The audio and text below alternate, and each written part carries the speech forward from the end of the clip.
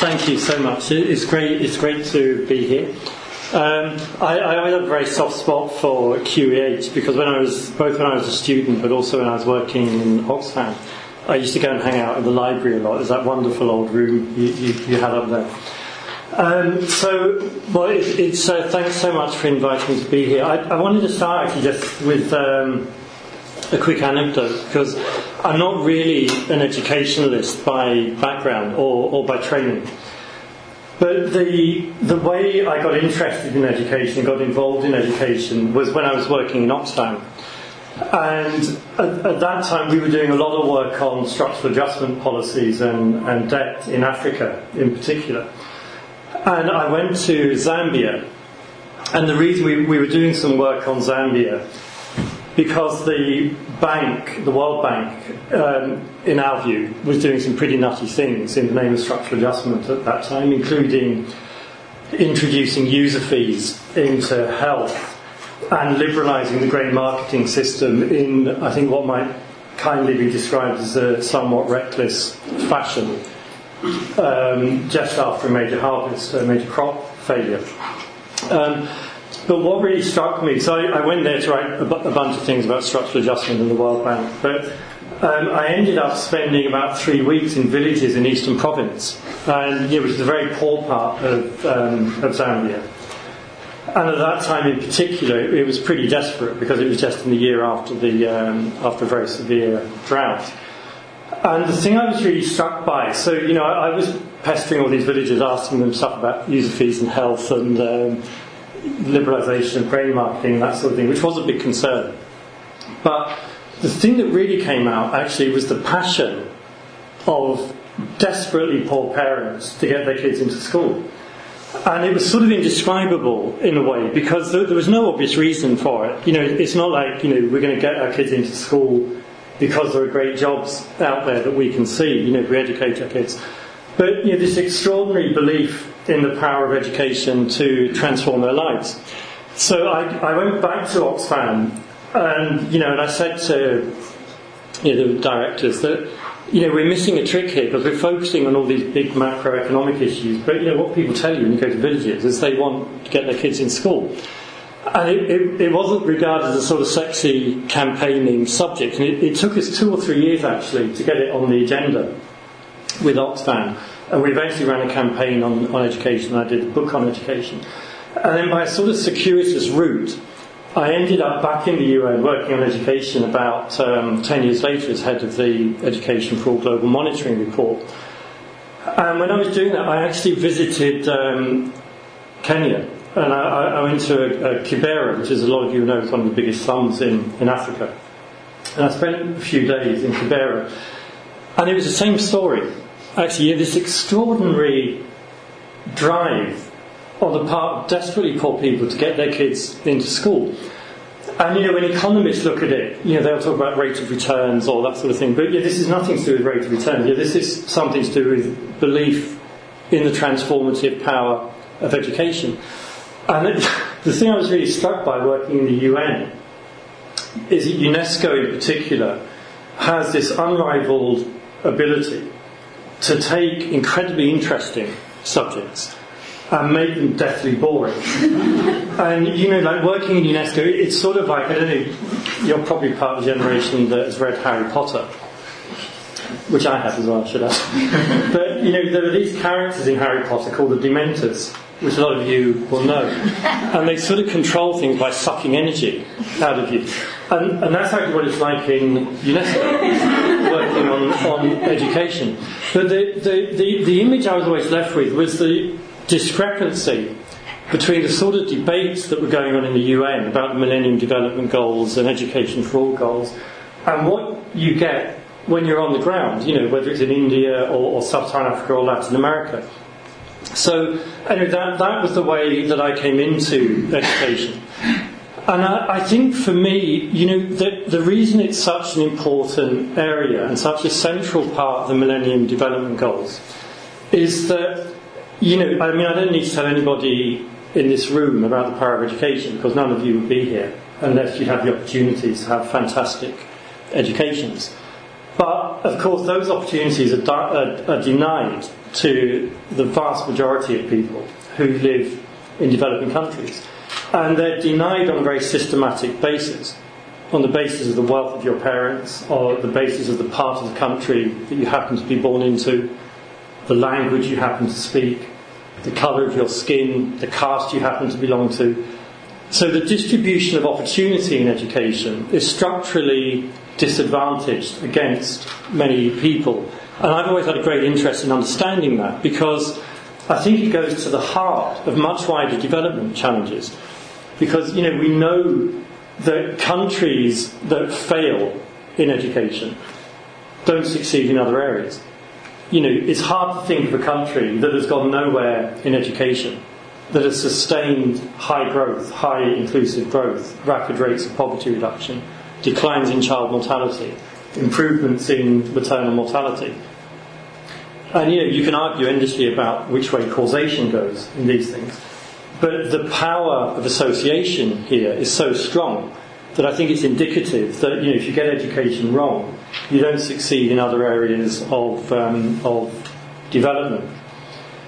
And the area that I'm particularly interested in and that I want to talk about today, let me just what I want to do is a few things, which is one, I want to give you a sense of where we're going globally on education, because the Millennium Development Goals set a number of targets on education. They weren't particularly well crafted, as a matter of fact, and I'll come back to that. I want to, in that context, address the question of who's being left behind, because we have seen a lot of progress in education. In our area, if you work on the Millennium Development Goals, you're usually a bearer of bad news, but there is actually quite a lot of good news in education, which I'll come back to in a second, but it's a partial good news story. There are a whole bunch of debates that are going on in the education field that are generating vast amounts of heat that is inversely related to the amount of light that they're generating. And I'll come back to that in a second, but a lot of the discussion about progress in education has actually become incredibly ideological on both sides. Education has become almost like a touchstone for how you view the market, how you view the role of the state, how you view the role of the private sector as a provider. And people grab evidence from one side of the debate or the other, often to sustain arguments which, in my view, don't really address the underlying challenges in the education sector. I want to then talk about what I see as some of the systemic failures in education. And I use the word systemic here advisedly, because a lot of the evidence on education, especially in the last few years actually, where there's been a big growth of randomised control type evidence in education, which I think has actually cast a lot of light on some of the underlying problems. But at the same time, it's sort of diverted attention away from some of the bigger picture issues that need to be addressed, which are about the functioning of education systems and about the interaction between education systems and other systems. There's a terrible tendency in any debate on the MDGs to think in silos. The health guys talk about the health goals, the education guys talk about the education goals, the poverty guys talk about the poverty goals.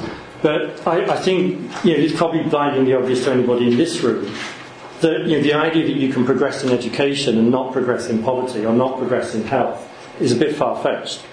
But the debates on these issues aren't particularly joined up. And then I want to say something about what I see as some of the lessons for the post-2015 debate, which at the moment is going nowhere very, very slowly. So let me just start with global trends, and forgive me because I'm sure all of you, many of you are working in a much more detailed way on individual regions.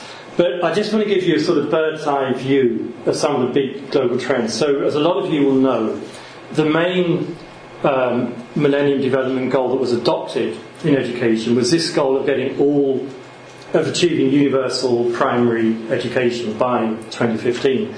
And there are a bunch of subsidiary goals as well. So there was a gender parity goal that was linked to that. There was some sort of vague secondary education goal as well.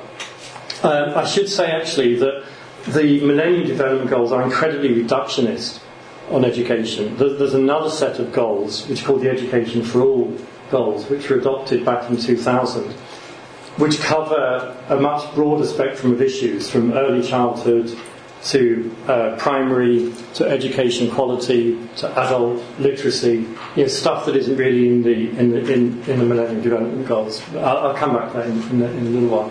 But this is the broad trend. So if you look at the global picture, which is this one, we have actually seen some pretty extraordinary progress. So out-of-school numbers have pretty much halved. They've come down from 107 million to 57 million. This is for primary school age children. So that's a good news story. And actually behind that, I should say there are some pretty extraordinary stories. When I was working in Oxfam on education, I visited countries like Mozambique and Tanzania, Ghana, Senegal. If you'd said to me, or to anybody else then, that these countries would be in touching distance of universal primary education by 2014, we would have laughed at you. And yet, in each case, they are. Bangladesh, which had some of the world's biggest gender disparities back in the mid-1990s, has pretty much closed the gender gap. In fact, it has closed the gender gap in primary education, not in secondary. But, these are pretty extraordinary achievements at one level. Now, inevitably, there are all sorts of complicated things going on under that headline story. So you'll notice that the global trend pretty much follows the South and West Asia trend. And if you broke South and West Asia down, you'd find that that's really about India.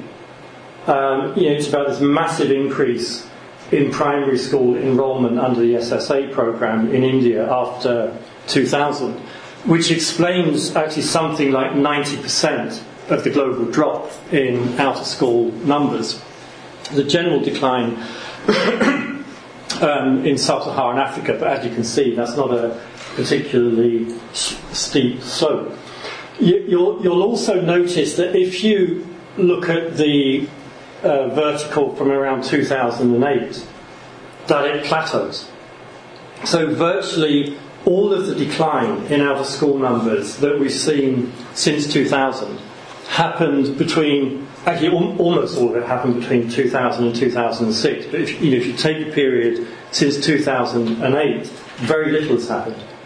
So we hit the buffers basically in 2008. Now a lot of that progress, and I think this is a really important point, was driven by what I would describe as low-hanging fruit interventions. This 50 million that were brought into the school system were brought in because you had this big drive in Africa in particular and in India to eliminate user fees in education, so the cost barriers came down in a lot of countries. There were big investments in localised classroom construction programs, so bringing classrooms closer to communities. More investment in teachers and textbooks and all the sort of obvious stuff. And as a result of that, kids who are on the margin, who are out of school, maybe because their parents couldn't quite afford the uniform cost or the school costs, were able to enter into school. Girls who are out of school because the school was 4 kilometres away, when it became 1.5 kilometres away, were able to go to school. So this is a broad, low-hanging fruit bunch of things going on. That's on access. This is a graph. I'm sorry, it's not particularly clear, but bear with me for a second. One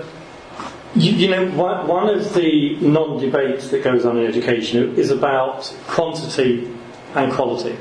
There are people like Larne Pritchett in Harvard.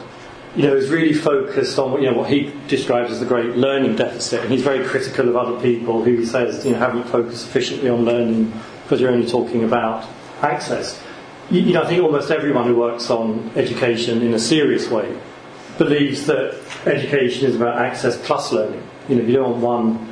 You don't get learning without the access. You don't want access without the learning. So it's the two things together. Now, what this shows you, if you just focus on these two bars and this maroon-coloured band, this is the proportion of children who get to grade 4 of primary school but come out without basic literacy and basic numeracy skills. That's after 4 years. And in some cases more than 4 years, because of course there's repetition going on in the school system. But you can see, if you take the bar for sub-Saharan Africa, this part of it, roughly 1/3, are kids who didn't reach grade 4. So a third of sub-Saharan Africa still doesn't get 4 years in education. Roughly just under another third gets to grade 4, but in a pure learning sense may as well not have bothered, because they come out of school with literacy and numeracy skills that are equivalent to having just 1 year or 2 years in education. And the final part, like roughly, whatever it is, 40% go through grade 4 and come out with roughly the sort of numeracy and literacy skills that you might anticipate. So what we've got at a global level, and you can see this, it breaks it down by different regions, but what we've got at a global level, or the challenge that we're confronting, is that we've hit the buffers on access, and there's clearly a massive quality problem going on. We've got too many kids who are in school, but they're in school but not learning.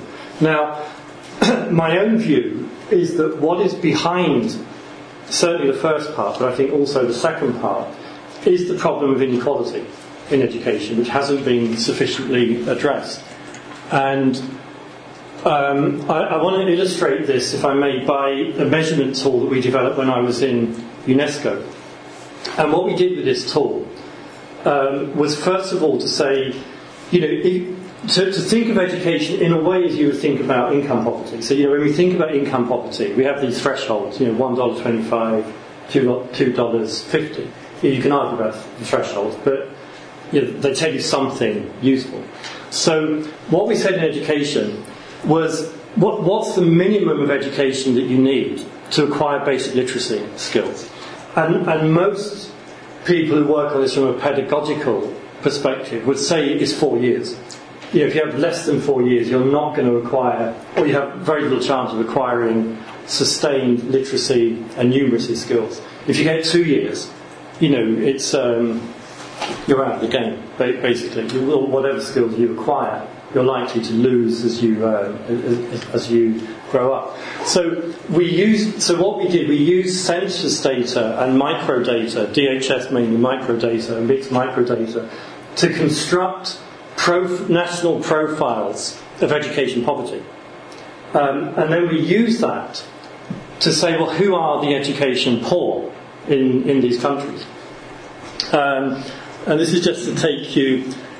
So it's a bit of a random collection of countries, but it'll give you an idea. So this is the proportion of people. It's in the 17 to 22 age range, if I remember. 17 to 22 age range.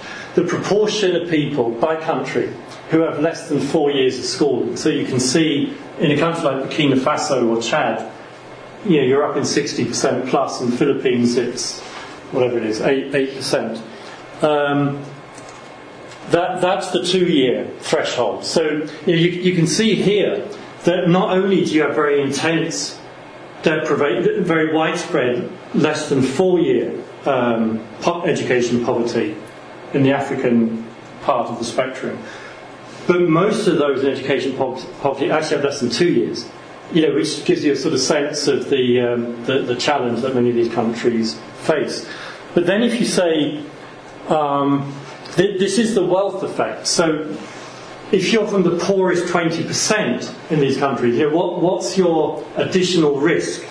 The risk premium on having a parent, being born into a household where your parent lives in poverty. And these bars that are appearing here tell you what the wealth effect is. this tells you the effect for girls who are born into poor households. So there's a gender and wealth effect. And you can see that, that being a poor girl in Morocco or in Yemen or Nigeria carries a huge risk premium relative to the rest of the population.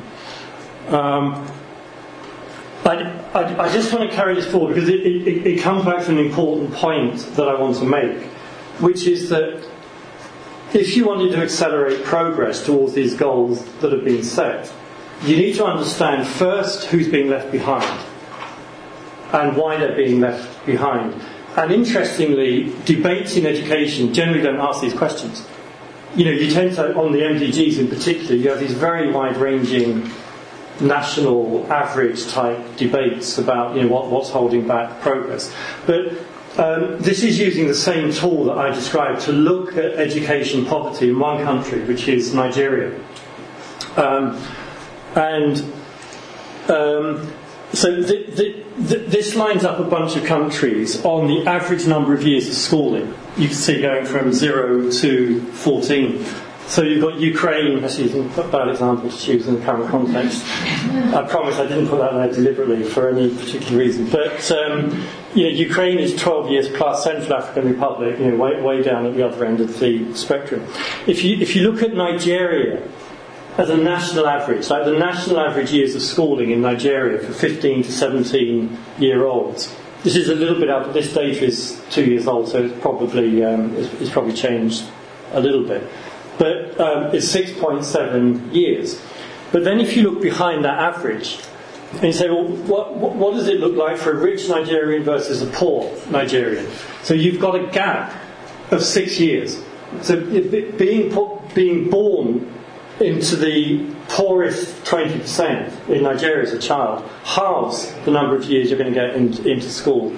Sorry, more than half the number of years you're going to get in school. But the wealth effect is just one part of it, because there's also rural-urban divisions that cut across here. So being a poor rural person carries a big disadvantage relative to being a poor urban person. And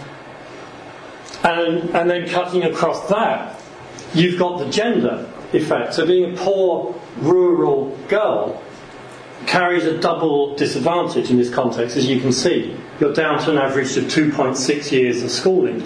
And then if you look below that level, this is basically poor rural girls in northern Nigeria, mainly Hausa girls. You're down to less than 1 year, one predicted year in schooling on the basis of the census data for that age group. Now, I think the obvious conclusion that you might draw from this is that if you wanted to make that line steeper, the global out of school line, this is the part of the population that you need to be focusing on.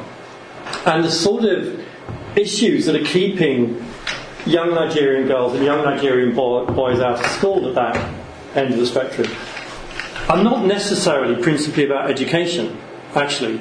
In the case of poor Hausa girls, early marriage is a huge factor driving girls out of school, or keeping girls out of school. In the case of urban boys, it's participation in labour markets, which is a function of household poverty. So, just plonking a school near a slum, where there are a bunch of kids out of school, for this type of group, is not going to be the breakthrough strategy.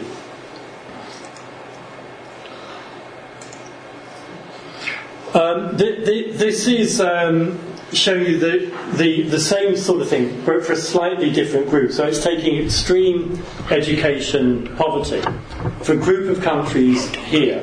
So it's basically telling you that 25% of Nigerians in that age group, 17 to 22, have... That's okay. You just couldn't see. It's okay. Oh, do you want to move that? It's actually got the podcast set up. Oh, I see. Sorry. That's okay. Okay. Keeping you on my toes. That's good. Sorry. So these are the national averages for less than 2 years of education in this group of countries. But again, this is just takes you behind the national average to say, well, who is being left behind in this? And you can see that in Ghana, it's northern region rural girls who are the most disadvantaged.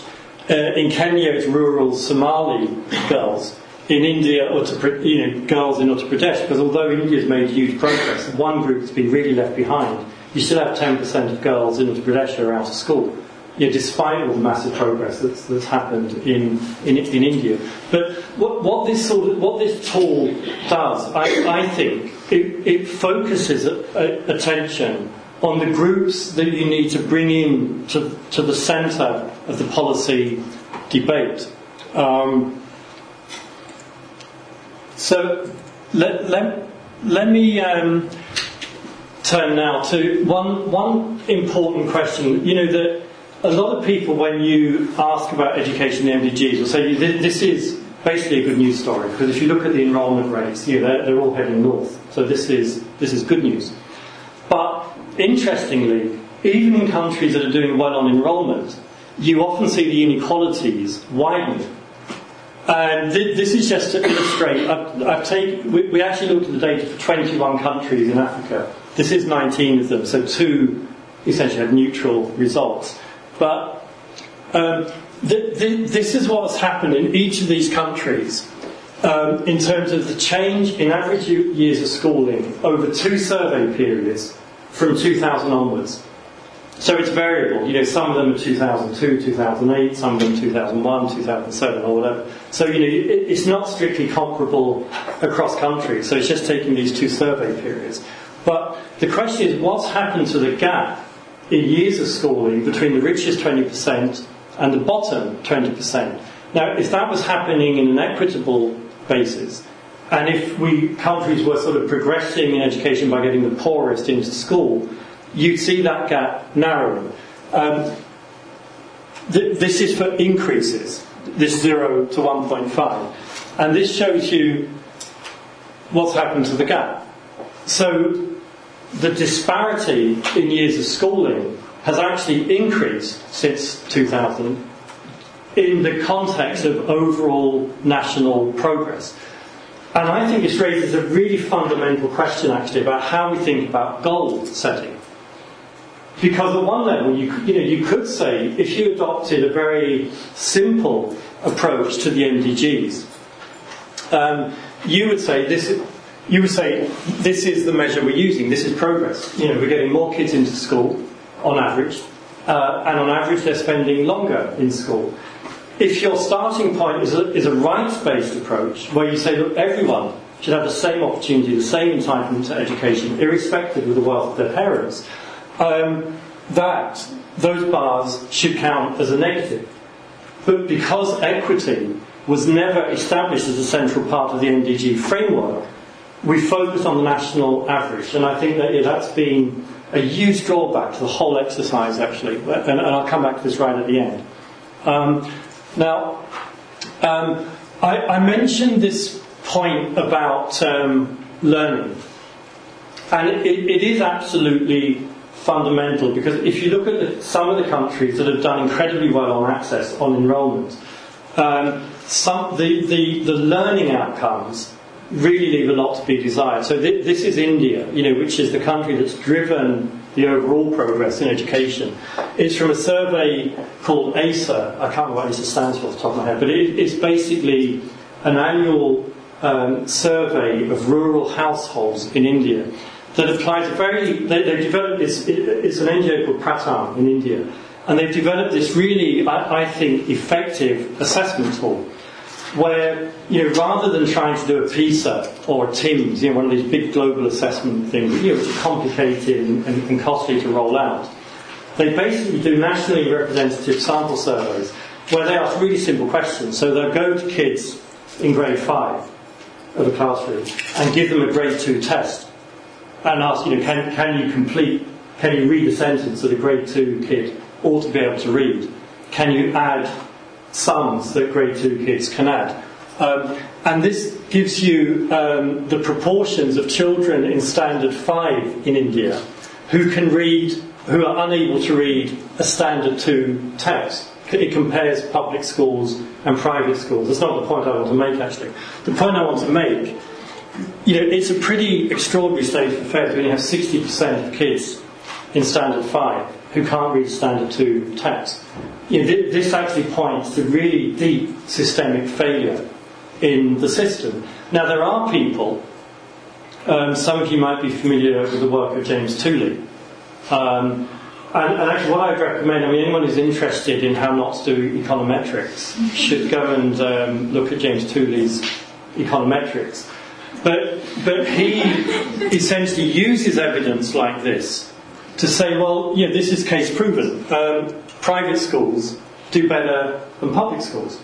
And therefore the smart thing to do is to shift resources into private schools, whether through vouchers or some other sort of mechanism. I'll come back to that in a second, because that's one of the things that has sparked this great, what I call the great diversionary debate on education. The question raises, is this about the inherent advantages of private school providers, or is it about state failure? It's a very fundamental question, actually. So I'll come back to that in a little while.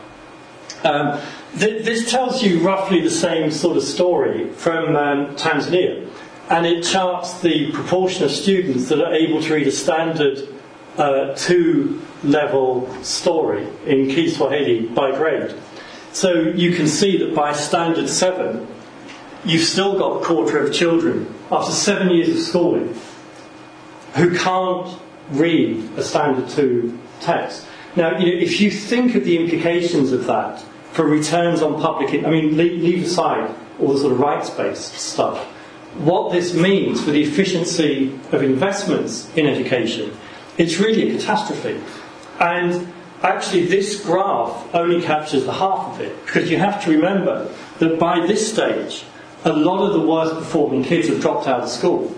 So if you were to include kids who have dropped out of school on this chart, you would be down here.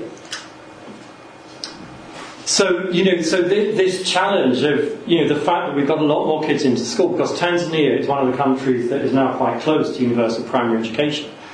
But does that really count as universal primary education when kids come out of school after 7 years? It basically means that the value added by grade of 5 years in education for a quarter of those kids is zero. Which is worrying. So what are these great diversion debates? So I think there are 4, actually probably more than that. I was being charitable. So one of them is this Lam Pritchett, and a lot of people in the World Bank who say, look, the thing we got wrong on education is we all focused on quantity, getting kids into school, and we didn't focus on quality. Actually, to be honest, it's complete nonsense. That most of us who have worked on education have thought about both, and I think anyone who spent any time in a village anywhere or an urban slum knows that parents care about quality as well as quantity. But the dangerous thing that's happening with that debate is that it's actually shifted the spotlight away from the access question. It's almost become like let's not talk about enrolment anymore, because we know too many kids are getting into school and they're not learning. So let's talk about learning. Actually, we should be talking about both. And the fact that so many people who work on this stuff in the World Bank and elsewhere, and people like Lam Pritchett, actually, are not focusing their attention on these kids who are being left out. Girls pushed into early marriage in Nigeria, like kids who are in labour markets across South Asia, is part of the problem. Reaching those kids and delivering effective education is the big challenge. This debate on public versus private, it's actually a sort of bizarre discussion in a way, because if you look at the real evidence that comes out of it,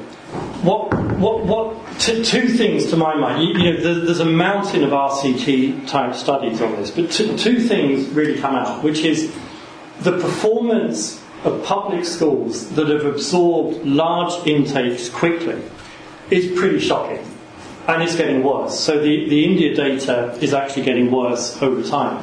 But actually, private school providers, and in particular the low-fee private school providers... Okay. I think these are all tests for me. Yes, exactly. See if I can maintain my focus. This guy's a private school advocate. The low-fee private schools that serve the poor actually don't perform that much better than public providers. And you have to remember there's an endogeneity issue here as well. That the motivation of a parent who sends their kid to that school tells you something about the household characteristic, which is very hard to pick up in the data. So, if you just look at, say, the poverty variables or the simple household characteristics, it may come out that private schools have an advantage. But, how do you plug in the parental motivation part of this? A parent who's willing to pay 50 cents a day or whatever. It may not be the quality of the quality of what you get in school that's doing that. Interestingly, there are very few longitudinal studies on this, but there's one for Andhra Pradesh in India, and the findings are actually quite interesting because it shows that kids who go in, and this is using RCT, but from lottery data, so it's pretty robust. And what it shows is that kids who go into private schools, on average, do almost no better. There's a very slight variation. On maths and Telugu, there's no difference at all. But on English, there's a big difference. And it's basically that private schools are really focusing their attention on English language training to get kids into English language bits of the labour market. But what the serious studies in this area show is that really, both parts of this are failing. It's not that you've got a really high-performing, low-cost private school sector and an underperforming state sector. You've got a whole system that's underperforming. There's a big debate that rages about primary versus secondary education. Given that we live in an increasingly knowledge-based global economy, shouldn't we be focusing more resources on secondary and tertiary and less on primary? And there are a lot of people in the bank who have done this rate of return analysis, which purports to show that returns are now higher in secondary. And probably because I'm not an economist, the question I always ask is, show me a student that's done brilliantly in secondary that didn't go to primary school. It's a weird way of looking at education, and it's a sort of very segmented sort of approach. There's a debate about, is it about the money or is it about efficiency? It's actually about both. If you look at education systems across Africa, they're massively under-resourced, and the resources that do go into them are not particularly efficiently deployed, and they're not equitably deployed. How long have I got actually? Perfect, thank you. That's great. I should have checked that at the beginning. I want to illustrate this, if I may. I'm sorry to use specific examples, but I chose them because I think they're specific examples that tell a wider story. And I want to use an example from some work that we did in Kenya, actually on financing, to illustrate what I think is one of the big equity challenges in financing. Let me come back to that. What this is, we were asked to do some work, actually before I joined ODI, when I was in the Brookings Institution, by the Ministry for Northern Kenya. And for those of you who know Kenya, this is a ministry.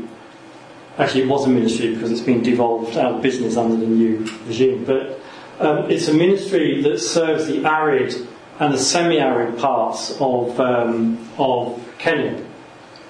And these are the parts of Kenya with the highest incidence of poverty, the worst nutritional indicators, the worst child health indicators. It's not where most poor Kenyans live, but it's the areas with the worst levels of poverty. But they are the areas that account for most out-of-school children in Kenya. So these counties are the ones marked in red. And this graph shows in a very simple form, this is the share of each county. There are 47 counties in Kenya. this shows you the share of each county in the primary school age population of Kenya. And the y-axis shows you the share of each county in the outer school primary school age population of Kenya. So if you imagine if there was a 45-degree line running up there, if you're on that upper quadrant on the top left, as you look at it, you account for a bigger proportion of outer school children than your share of primary school children. And you can see that almost all of these northern counties are way, way to the left of where that 45-degree line would be. Turkana, Wajir, Garissa, and so on. Now, what you have in Kenya... So let me just... What you have in Kenya is, in public financing for education, is basically a straight per pupil grant, straight per pupil transfer. So it's the same amount of money that goes to each student, irrespective of which part of the country they live in. And there's a complicated formula which is used to do this, but that's essentially what it comes down to. Now, so the way the formula works is, you enrol a kid in a class in a school, and the money follows the kid, and that's how the transfer works. But what does that mean if you happen to be in a county with a lot of out of school kids? It basically means you're penalised through the financing formula. And so what this graph shows you is the proportion of the primary school education budget that you get by county compared to what you would expect to get by county if you had a purely equal distribution for all children. So this county here is where it's equality. So that's basically that's where the 45-degree line would run. All of these counties down here are getting less. So you can see that Turkana is getting about 25% of what it would expect to get if the formula allocated on the basis of primary school age children rather than primary school age children in school. Do you see what I mean? So it's basically, if you're in a sort of wealthier part of Kenya that's got near to university enrolment, you do very well out of the system. If you're on the other part, you do very badly out of the system.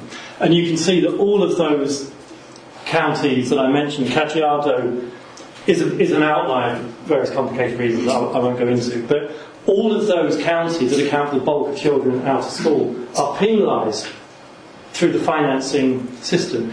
And this is actually a really widespread system across Africa. It's not universal. South Africa has a very different equitable financing approach. But this is typically what it looks like. And if you did it for secondary schooling, it looks much worse than that. Because obviously, the more kids that drop out, you progress through the system, the more unequal it becomes. So what we did with this study, we basically asked the question, well, what would the budget look like if you attach some equity weighting into the financing formula? If you said, and we basically just ran two, actually we did dozens, but there were two simplified versions of it. So one of them said, well, what about if you gave half of the allocation on the basis of the number of children who live in the county, irrespective of whether they're in school or not, on the basis you could use those resources to pull them into school, and the other half as is currently provided, on the school-based transfer system. So that was one approach. The second one was a reinforced equity model, where you would weight it for national poverty, for the gender ratio. So in other words, counties with a bigger gender gap would get more. Counties basically our counties would get more because they were the most disadvantaged and the furthest behind, and so on. And this is just to show you what the model looks like. So basically, the counties that are to the right of this line, that's the share of the current budget on the y-axis. This is what the share would look like under our first allocation on the x-axis. If you're to the right of the line, it basically means you benefit out of the equitable formula. So that's the 50-50. That's what the 50-50 allocation would look like. And this is what the the reinforced equity allocation would look like. You could see that counties like Turkana, Wajir, Garissa and Mandera would benefit a lot. Now, interestingly, we were asked to do this by the Ministry for Northern Kenya, and then we got contracted by the Revenue Commission to help them run some models for the formula, and then we did a presentation for the cabinet in Kenya for the last government. And it was quite interesting because in the first part of the meeting, everyone was very enthusiastic about equity. That the new constitution has equity stamped all over it. We want more equality. We believe in equity in Kenya, etc. Then we showed these, and the mood in the room actually changed quite distinctly, because this is redistributed. So this is about taking money away from wealthier parts of Kenya and reallocating it to poorer parts. And and there is an argument. The World Bank have done a lot of work on Kenya on this, where they argue that this is the worst type of thing that you can do with a devolved budget, because if you overtax the wealthy parts of Kenya and transfer resources to parts that are poorer, you potentially stifle growth in the wealthier parts, you reduce opportunities for migration, all the familiar arguments. But the thing is, I would stand by the argument that if you want to get those kids in those counties into school in Kenya, you have to do something like this, and it is redistributed. And so we live in an era, unfortunately, when the word redistribution has become a bit of a no-go area. But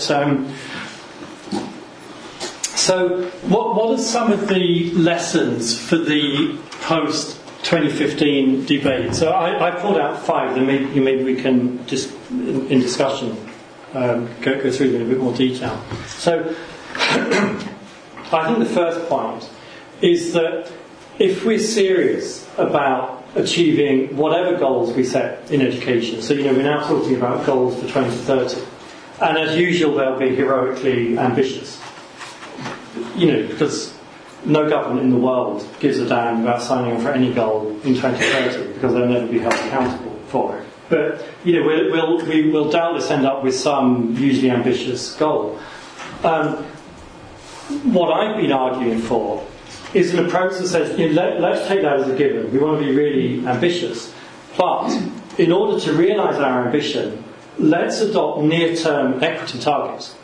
So instead of just saying, we want universal lower secondary education by 2030, let's say, as part of that commitment, and as part of the process for getting there, we'll halve the gap in school attendance between the richest 20% and the poorest 20% over the next 5 years.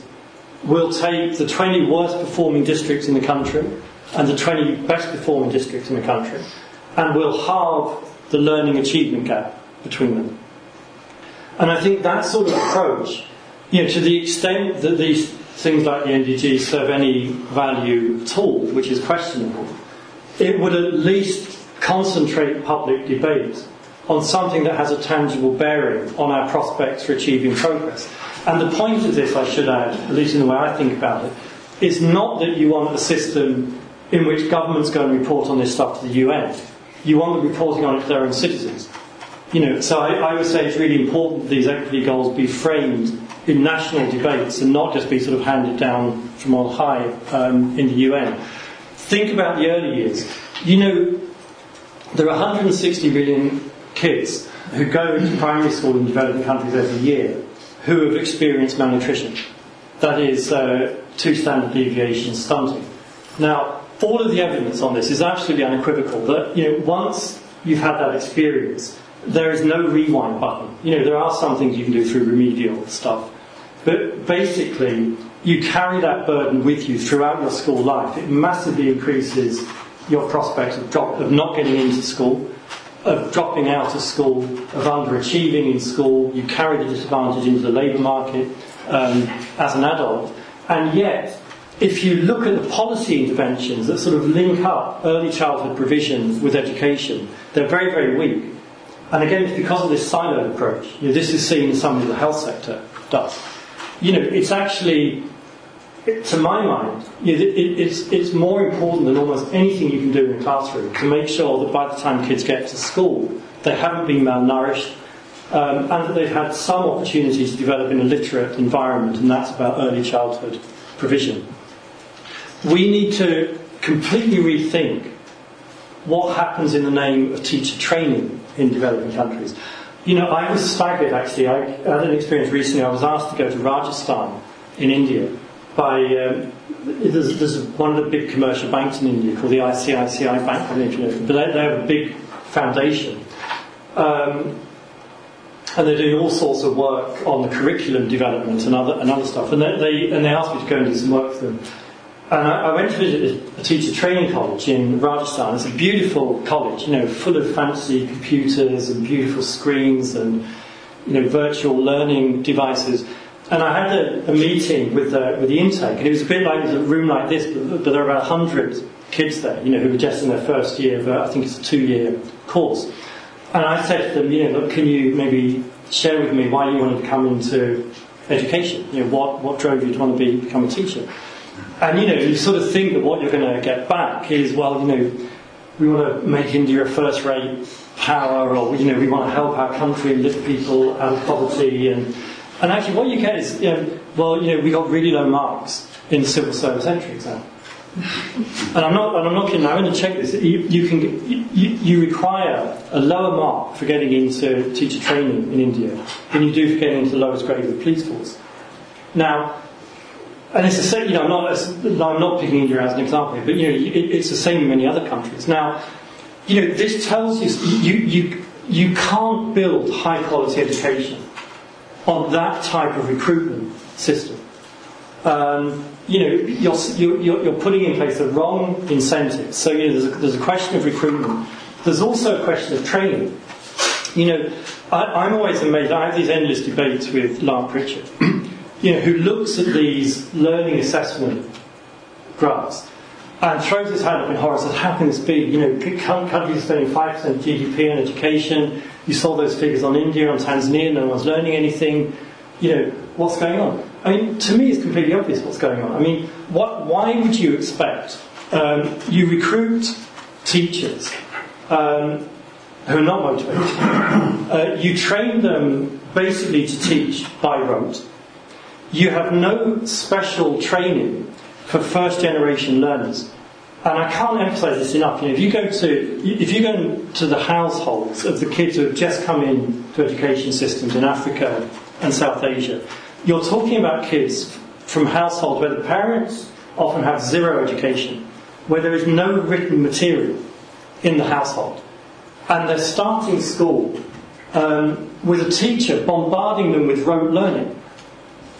Why would you expect them to learn? Like, under what circumstances could you learn in that environment? I mean, to me, I'm the opposite of Lark. The thing I find astonishing is that the numbers don't look much worse, actually.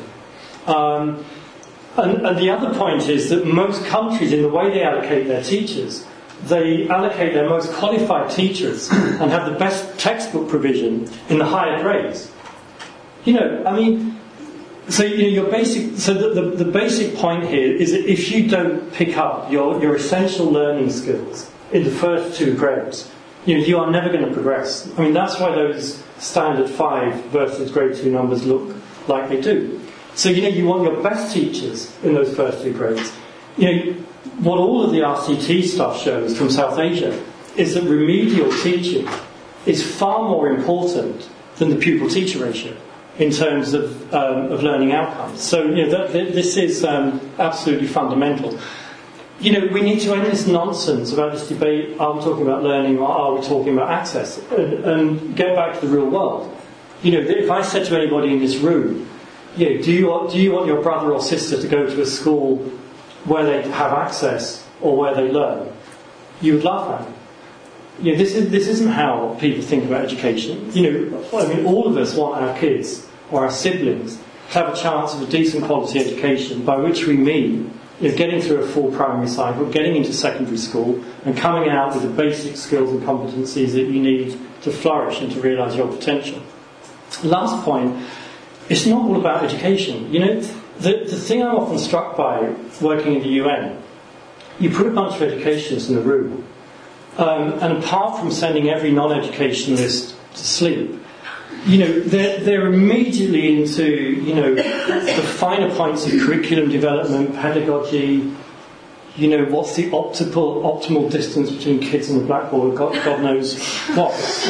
But if you look at education in rich countries, like the thing that comes out of these PISA surveys, whether you're talking about the UK or the US, that roughly 40% of it is to do with what goes on in schools. 60% of it is to do with the social and economic characteristics of the children and their parents.